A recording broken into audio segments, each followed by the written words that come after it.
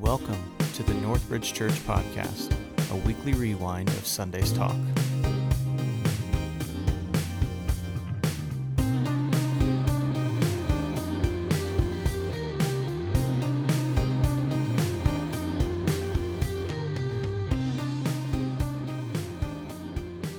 So glad you're here as we're just in the middle of this series under construction. We're looking at how having an enduring home does not just happen by accident. It doesn't just occur through random happenings, but it has to be through very particular work, very intentional work, sometimes very difficult work to create a home for your family, for yourself, that's enduring, that lasts no matter what life throws at it. And so how do we do that? And we've discovered there are tools that God gives us. There are things that we can employ into our lives. And that's what we've been in a series now, in a season where we're just looking at those tools. Today, I've been thinking this past week, and actually a memory popped up just yesterday on my phone. And on this memory was, I believe, about 8 years old. It popped up on Facebook, and so I saw it on my phone yesterday. The memory was me just putting out there. It was not a picture, but it was me putting out publicly. I said on this memory, today I ran 8 miles in the rain. I put that in parentheses. So I guess it's time to make it public that I am going to run a half marathon this year with the Bass Pro Half Marathon. And in that memory, I said, truth be told, it's a run-walk program, so you running purists are going to squeamishly look at me and say, I didn't actually do a run, and for you, I just simply say, I'll see you out there on the course. My point being a little dig, saying, okay, you're critiquing me, but you're probably not running yourself. That was my way of doing that. So I put that out there, and I did. I accomplished it. I made the run happen, the run walk. Truth be told, was not very fast. There were, at one point, I was probably about 2 miles from finishing, and the marathon runner lapped me. He passed me up. Dana, I'm on the phone with Dana at the time, and I'm like, there's a bike that just passed me. And she's like, I'm like, what is that about? And she goes, that's the pace bike for the marathon runner. And I'm like, oh yeah, I see him back behind me. I can see him about 200 yards behind me. And Dana was saying, whatever you do not let him pass you. Run hard. Do not let him pass you. And I'm like, babe, I'm going to tell you right now, not going to happen. I'm seeing his pace. I'm not going to be able to keep up at that pace for 2 miles. I know myself too well. And so he passed me, but I completed it. And truth be told, the reason I did it was for my goal. I had set a goal for running this race, this half marathon, and I learned after the fact it was the wrong goal. It did not help me. The goal for me to run, and I wanted to do it because I wanted to be able to tell people in perpetuity, hey, I did a half marathon. I did a half marathon. And I thought that was what, during those times, I'd get up and I'd do these, I'd have to do one long run a week, and then I'd do a couple of maintenance runs throughout the week. The maintenance runs were pretty easy, but that long run, when I started doing 8, 9, 10 miles an hour, and there were times, one time I was in a park and there was this huge cloud of gnats. It was in August, and and I had to run through this cloud that was probably 150 feet. And I remember just running like this because I knew I was going to breathe gnats in. And I'm sitting there as I'm about halfway through this cloud of gnats. I'm like, why am I doing this? And I'm like, oh yeah, because I want to tell people that I completed a half marathon. And so it pushed me through. There were times that my feet were achy or my legs were sore. And I would say, why am I doing this? And I would go, oh yeah, to say I completed a half marathon. Well, can I tell you the truth now? That was my goal for completing the half marathon, and I completed it. And can I tell you, the experiment or the thought failed. You know why? Because when I say, hey guys, I completed a half marathon, you know what most of you do? Most of you look at me, and you're nice, and you go, oh, that's cool. That's what you say with your mouth. But what you say with your eyes is, I don't care. The meaner ones of you, and there are some of you out there, maybe with your mouth you say, well, what have you done in the last 8 years? Because I can tell you haven't been running anymore, right?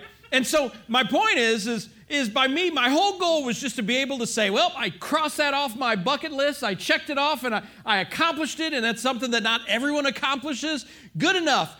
Really, that was not the goal. That was not the thing that could help propel me. That's not what most runners run for. Most runners, correct me if I'm wrong here, Pastor John, because you are a runner. Most runners don't just say, I'm doing it so I can say I do it, right? Most runners aren't running saying, I can do it so I can keep people off my back, or so I can say, hey, I did more than what most people do. Most runners, they run for a totally different reason, or they run for some different reasons. And what I experienced at the end of the run, I realized after my run was over, I'm like, now that should have been my goal.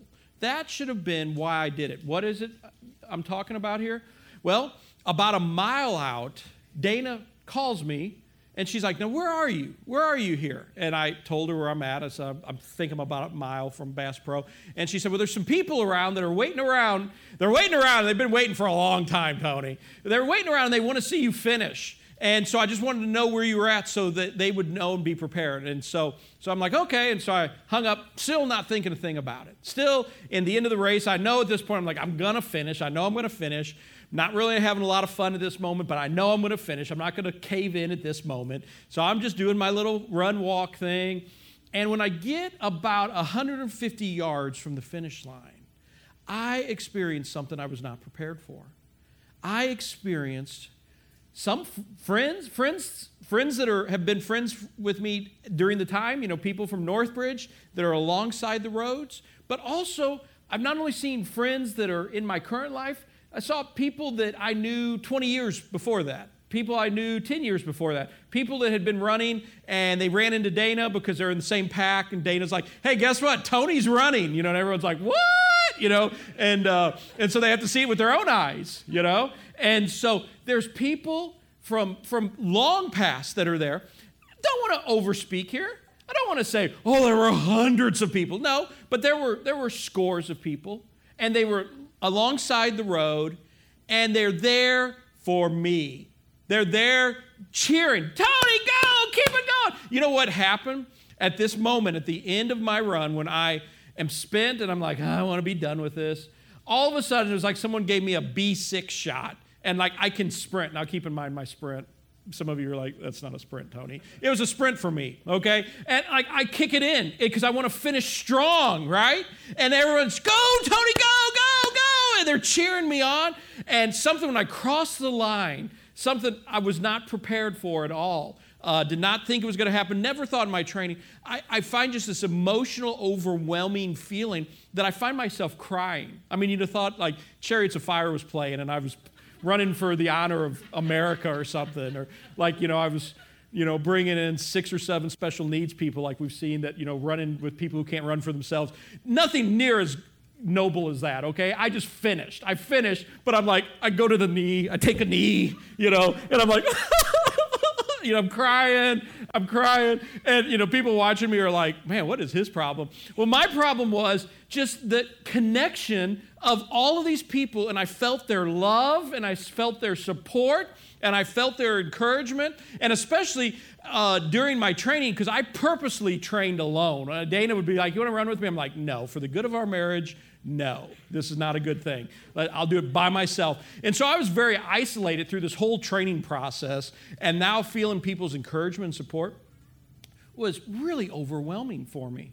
And I realized afterwards, I'm like, that's the reason I should have been training to begin with, to cross the finish line for the glory of finishing, for the glory of people saying, woo, go Tony, go. That's what gets runners moving forward. That's why people do those kinds of things. Not just to say, well, I did it, check that off my bucket list, right? I realize as I go to thinking about what is the goal to go through all that we go through to make a home that's enduring, to make a home that lasts no matter what the enemy throws at it, no matter what the world throws at it around us. Why do we go to such great effort? Why do we spend the money that we spend? Why do we take the time that we spend? Why do we put ourselves into so much emotional travail and struggle just to have a home that is enduring, to have a family that's enduring. Why? Why? If I were to ask that question today, I would guess that we would say, happiness, right? I want to be happy, and I'm sad if my family's falling apart, and I want to be happy, for happiness. People might respond by going, you know what, if I'm in a home that is falling apart, there's not going to be any peace. There's going to be fighting. There's going to be discord. There's going to be arguments. I want to be able to come home and be at peace with everyone around me.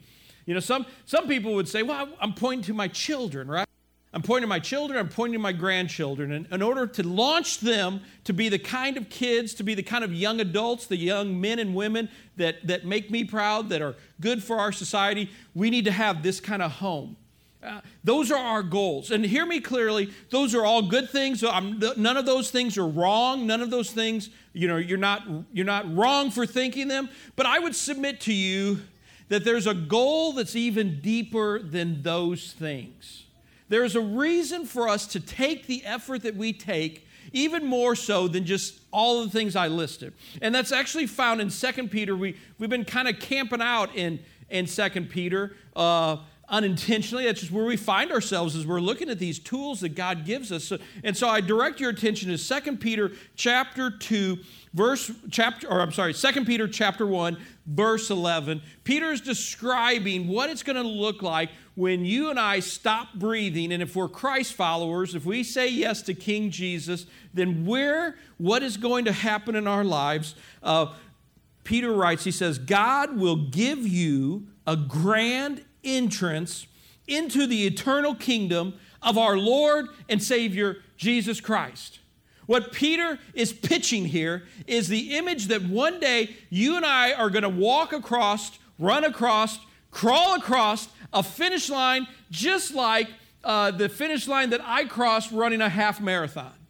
And it's not going to be a marathon, an experience where there's ticker tape that's still on the ground, but the time clock is done and everyone's wandered off and you just see a janitor cleaning up behind all the crowd. No, this is going to be the prime time. When you're crossing across that finish line, there's going to be a glorious cloud of witnesses surrounding you. And what are they going to do? They're going to be noting you. They're going to be noting that you are coming across. They're going to know your name, Peter says. They're going to be cheering for you. You are going to cross. You're going to have not just an entrance into the kingdom of God, a grand entrance into the kingdom of God. That's what the word says, a grand entrance. Think about this.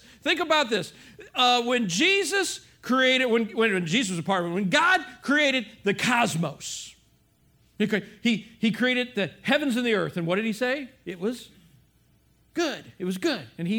And then the next day occurred. And what did he do? He created the mountains, and he created our land, and he created the Grand Canyon, and he created the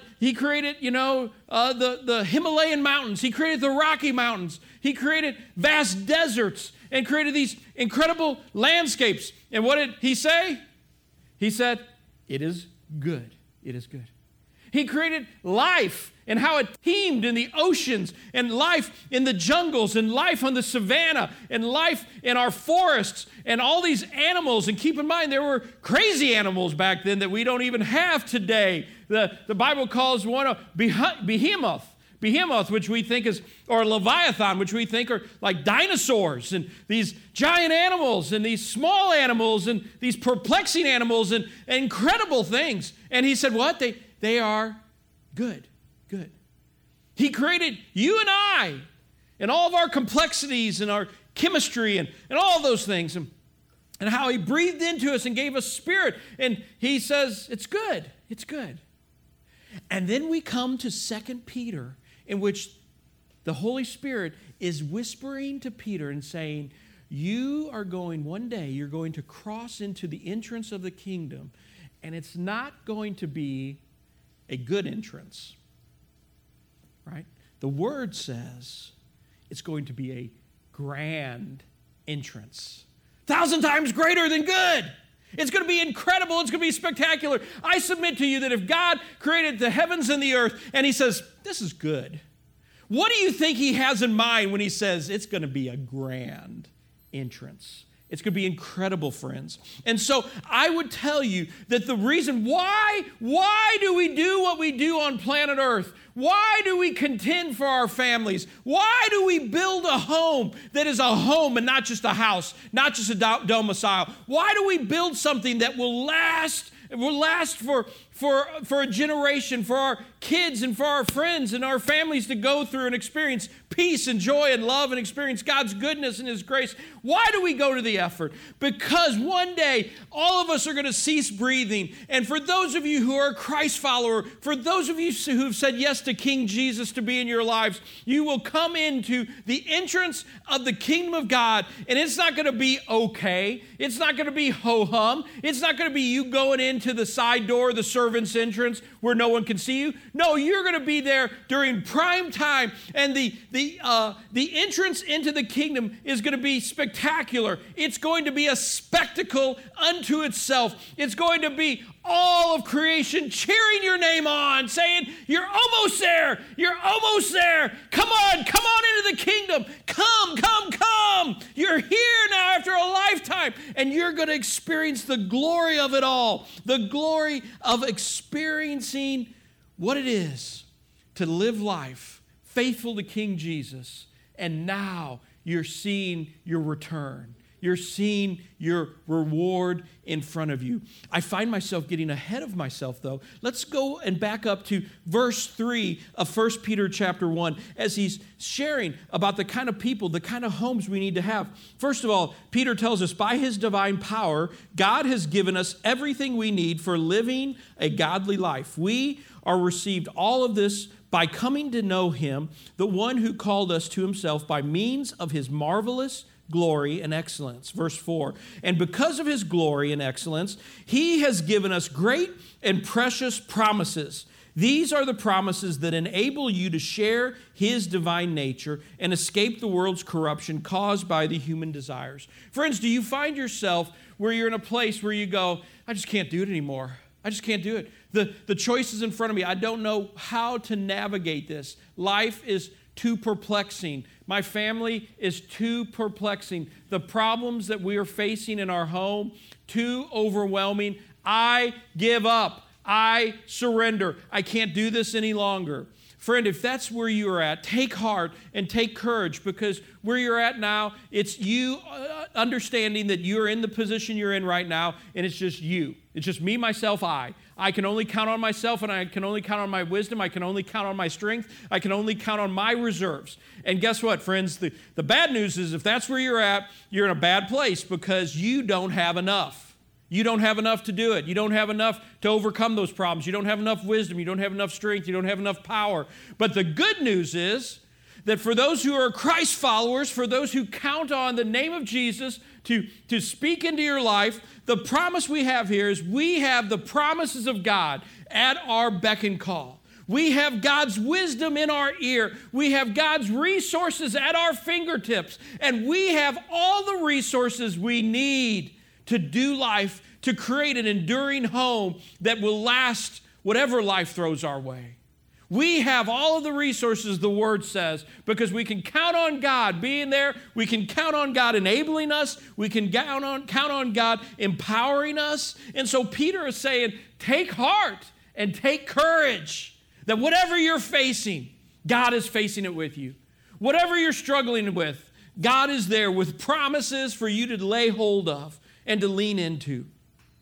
Verse 5 continues on. In view of all of this, make every effort to respond to God's promises. Supplement your faith. Supplement your faith. Grow your faith. So in other words, this is what Peter's saying. He's saying, hey, because of all of these things, God is giving you some plans. Just like if you were building a physical home, you wouldn't just walk up as an artist and say, you know what, I'm just going to build. I see a hillside here, I'm just going to start building. I'm going to lay a foundation, and I'm just going to, just do whatever. If you do that, if you attempt to do that, you're crazy, right? That is a total waste of resources. You are not going to be pleased with what you have. If you're a wise builder wanting to build your dream home, you do what? You start out with some plans. Those plans might get augmented. They might get changed in the middle. You might make some tweaks to them, but there are some blueprints in front of you to begin following. We see here in 1 Peter, God has given us some blueprints of how to build your family. And we see some things. He goes, start with faith. Start with faith. Supplement the faith that you have. So in other words, he's saying, hey, we're beginning with trusting Jesus. You're trusting in God's providence, God's grace. You have faith in him. But supplement that with a generous provision of moral excellence. And moral excellence with knowledge, and knowledge with self-control, and self-control with patient endurance, and patient endurance with godliness, and godliness with brotherly affection, and brotherly affection with love for everyone. You see, that's the goal of what we're all being built into. That is the goal of our spiritual homes that we're all wanting to create, is to have a home of deep love. Deep agape, deep love that only God gives. We want to be people of deep love. But Peter, it seems, is saying, hey, that's not where a person begins at, right? You don't start out, you don't say the very first day that you say yes to King Jesus, then the next minute, man, you have this deep compassion and this deep love for people. That's not the way it works. What you begin is, Peter's saying here, he's saying, hey, you need to start with your faith that you have. Why don't you just simply put some moral excellence into your faith? What's he talking about? He's talking about virtue, right? Paul describes the same kind of moral excellence in Philippians to the Philippian church. Paul describes it in verse 4, or chapter 4, verse 8. Do we have that verse up?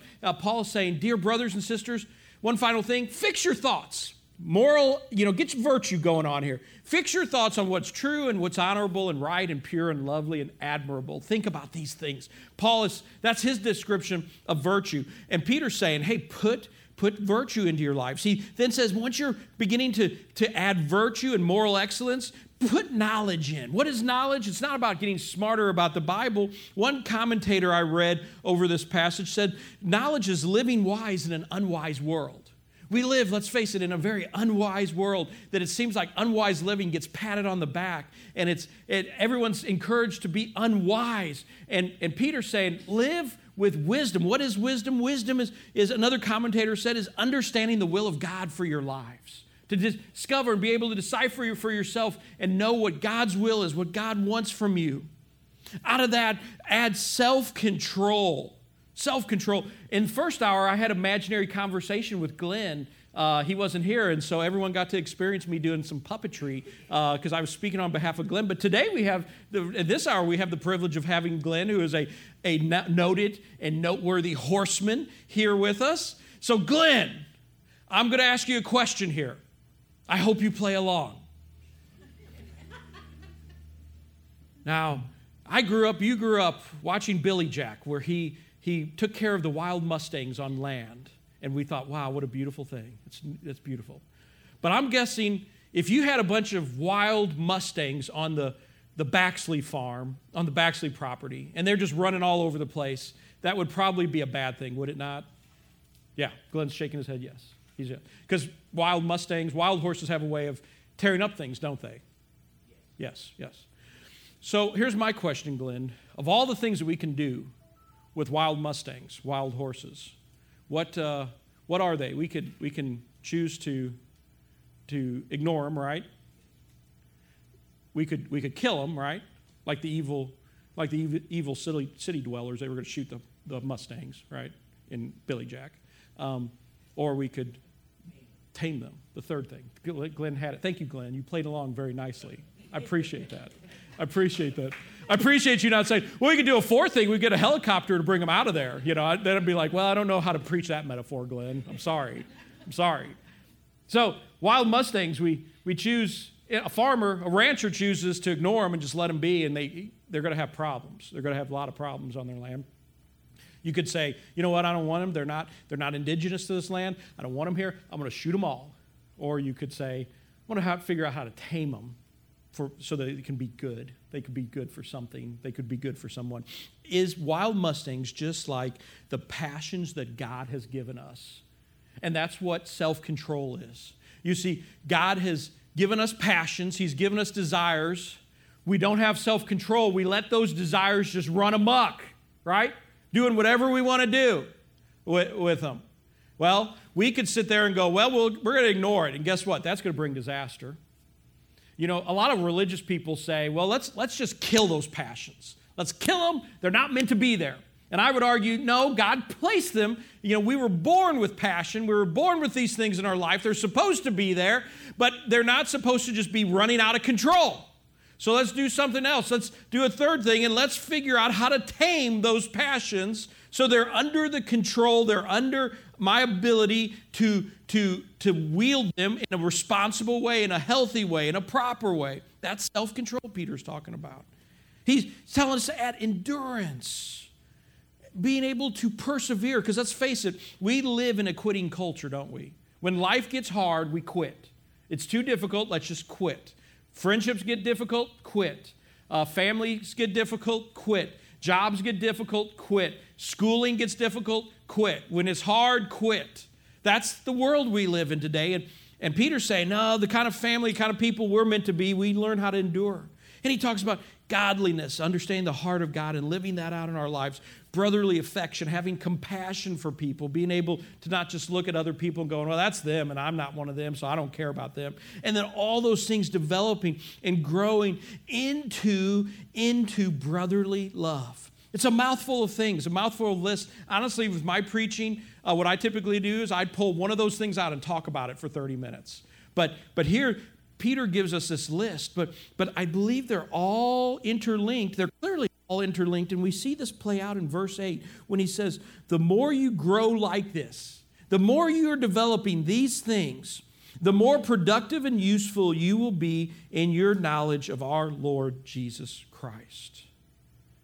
You see, Peter here is reminding us that our faith is not a one and done. You see, some people think, well, the Christian faith, I got baptized as a baby, so I'm one and done. I'm good now. I can do whatever I want because I've been baptized. That's all I need. Some people think, well, I was confirmed. I had confirmation in my life, and so that's all I need. I can do whatever I want as long as I try to be a good person, kind of-ish, then I'm okay. You know, evangelicals will say, well, I prayed a prayer. If I prayed a prayer of salvation. I prayed to ask Jesus in my heart. I'm good now. Everything's good. We don't have to worry about anything else. But that's not the testimony of Holy Scripture, is it? Holy Scripture is telling us that our faith is not a one-and-done kind of thing. But our faith is shifted and it's shaped by our ability to engage daily, to engage moment by moment. What am I talking about here? I'm talking about consistency. Understanding that when I say yes to King Jesus, I don't just say yes for the big things, and I don't just say yes in this monumental moment. When we baptized, last week we had such a great privilege of baptizing Becca and baptizing Dax. And guess what? Both of those people understand that they're not sitting there going, well, I've been baptized. Okay, did that. Crossed that bridge. I checked that off like Tony checked off running a marathon, half marathon. But no, that's a part of the journey, isn't it? Because when God calls us to His kingdom, it's under a blanket of day by day shaping our faith, shaping our hearts, shaping who we are, and it can only be done with consistency, friends. You see, too often we live life in a very inconsistent manner. We say, oh God, I'm here because I woke up and I'm feeling good and I'm feeling strong and everything's going just right. And okay, God, I'm here and I'm ready to engage with you. But then the moment that maybe we don't feel strong, or maybe we don't feel healthy, or maybe we don't feel good, or the moment that something is coming against us and we're dealing with a struggle, then we cave and we crumple and we're just saying, okay, I'm out. I'm done now. I'm done. You're not going to see me. You're not going to hear from me, God, for however long. I'm not going to be around. I'm not going to be engaged. We live life like that, and then we wonder why we're not getting anywhere in our faith. We wonder why our family's not shaping up. Our spiritual home is not being built like we thought it should be or like we thought it could be. The reason being is because we lack consistency. Consistency is not, and I'm not trying to explain, you got to figure out how to be consistently right all the time. You got to be consistently perfect all the time. You got to be consistently good. Consistency is the idea of showing up and saying, I'm here, God. I'm here, and I'm ready. Let's move. Let's make this happen. Help me. Help work in me, God. I'm saying consistency is just showing up and just saying, God, God, I'm here, and I don't know that I'm ready to be here. I don't know that I want to be here. I don't know that you can use me for anything, but I'm here. And so what will you do with me right now, God?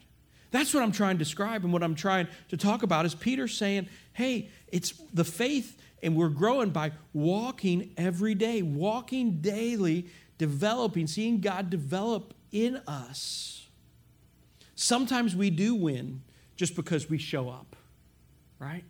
And we're willing to show up day in and day out. Verse 9, Peter continues on and he says, but those who fail to develop in this way are short-sighted and blind, forgetting that they have been cleansed from the old sins. Peter's saying, hey, without consistency, we tend to be short-sighted. We tend to forget. We forget even the things that God has done for us in the past, right?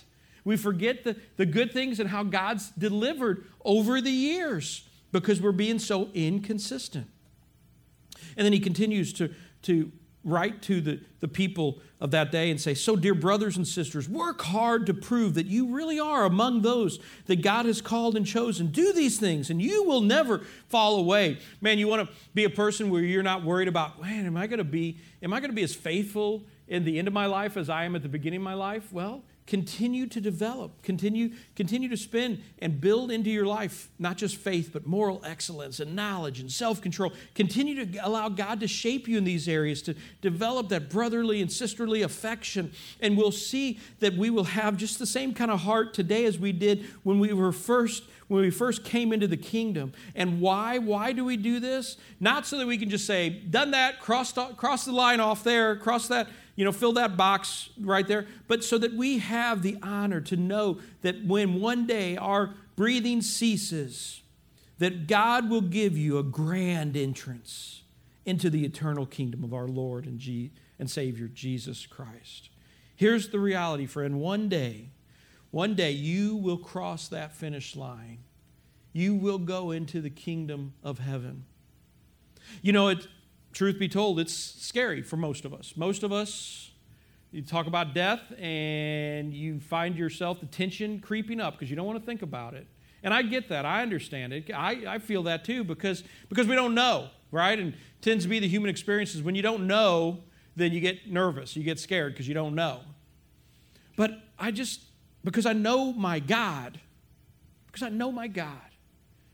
when he says all the great things that we cling to so tightly on planet Earth are good, and then he describes the entrance into his kingdom as grand, not just good, as grand, I have to trust and I have to believe, I just believe it in my inmost being, that the first moment that I experience and see the face of King Jesus and I cross into his kingdom, which is now my kingdom, part of my kingdom, when I cross into that, I have to believe that that will be the best experience that I will have ever experienced in my existence. And it will be yours as well, friend, if you've trusted in Jesus. And so I just simply ask you this question as we're thinking about consistency and we're thinking about just doing daily the things that God is calling us to do that Peter writes here in his passage in 2 Peter. What do you need to lean into this season?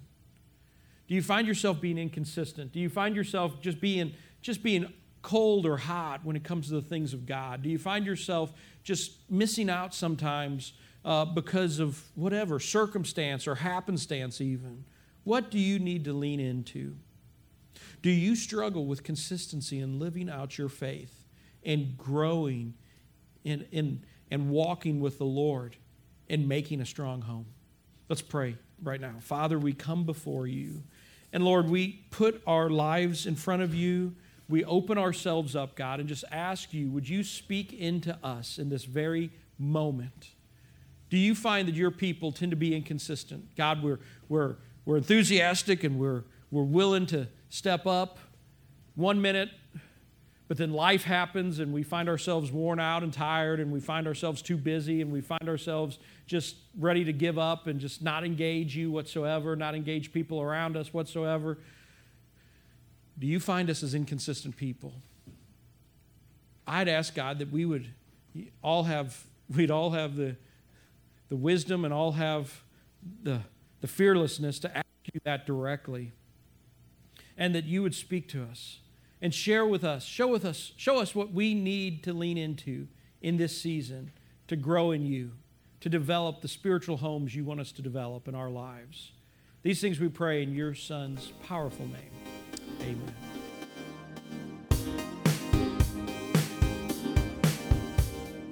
Thank you for listening to the Northbridge Church podcast. If you'd like more information about Northbridge Church, you can find us online at mynorthbridge.org.